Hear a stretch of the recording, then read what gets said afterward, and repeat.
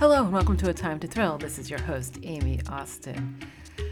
Welcome to the actual recording from my PC because I bought one of those new MacBooks that only comes with a USB-C drive, and my son has somehow pilfered two to take to school, and I have none here, and it's easier to record when he's not here because he is not quiet. Anyway, I am here on March 8th, 2023, because Without Consent arrives today.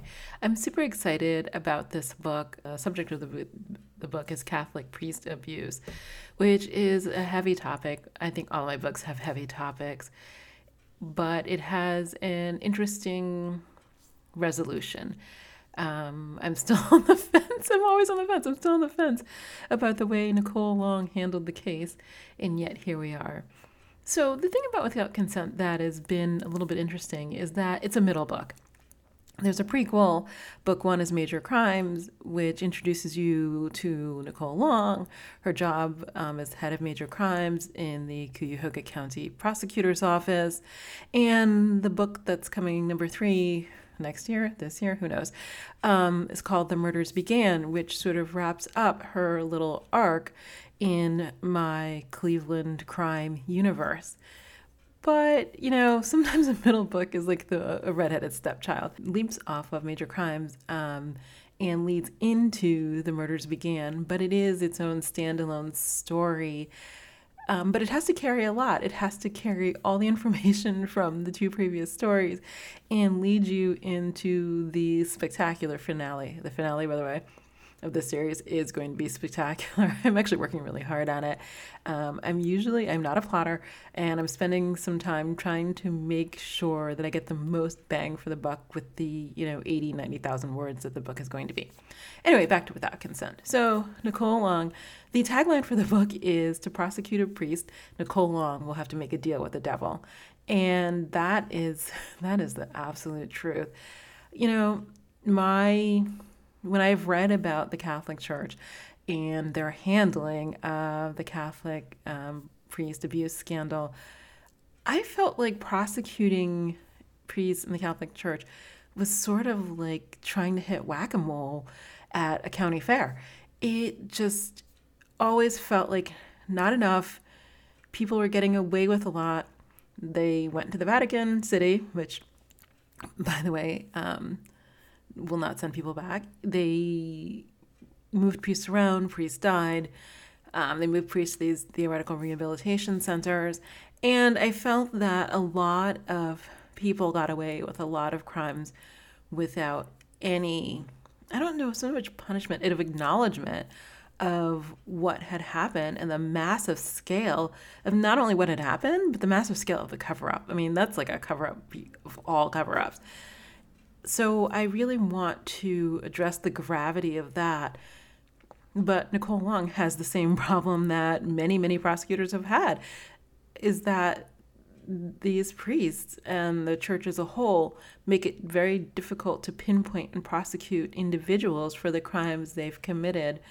There have been some changes with changing the statute of limitations on crimes, and that has made prosecution easier. Also, the fact that we take sex abuse more seriously has also made it a little bit easier to prosecute, but it still remains that a lot of people got away with a lot of things, and a lot of children were irrevocably damaged by what happened.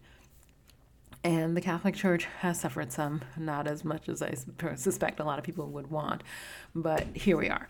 But Niciole Long, in this book, there's a priest, there's many, but Monsignor Gregory Quinn, who manages to just he's like an eel. He just keeps sliding through life with no repercussions for his actions.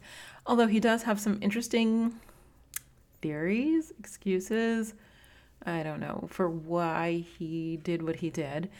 And Niciole Long has to jump through some serious hoops to try to prosecute him for his crimes. I think that this book is one where the morality is on a serious sliding scale. I mean, I have a lot of thoughts.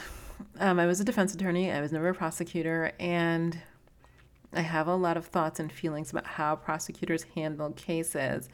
And some of the things Niciole Long does in this book, I find a little reprehensible. But she's very much ends justifies the means prosecutor, and that's where we are. I will be interested to hear what you think about this. Also introduced in this book are Blake Hardin Tatum, whom I love. Unfortunately for her, she was laid off from the newspaper, as it was. And she starts a podcast, as one does. And also, another character you're going to get introduced to is Lauren Logan, who is a detective who is new to homicide in Cleveland. And interestingly, for those of you who would like to revisit or find out what happens to Casey Court, she and Justin McPhee are in this one as well. And we discuss the baby, the two possible fathers, and all the drama that ensues from that particular predicament of hers. So I'll keep this short because it's Wednesday morning, and I hope that you download, read, and enjoy Without Consent. If you love the book, leave a 5-star review. I look forward to hearing what you think, and happy release day to me.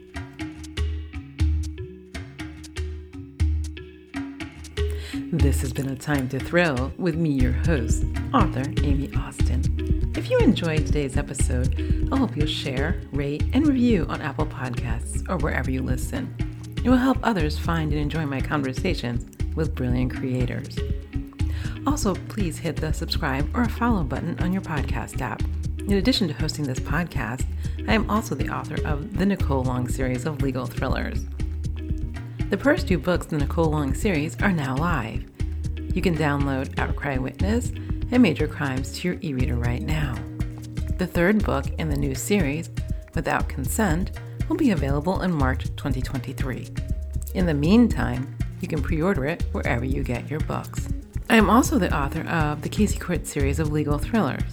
These titles are available wherever books are sold, your local library, and also an audiobook. You can follow me on Instagram and Facebook at Legal Thriller Author. You can also find this podcast on Facebook at A Time to Thrill. Thanks for listening, and I'll be back with you soon with more great conversations.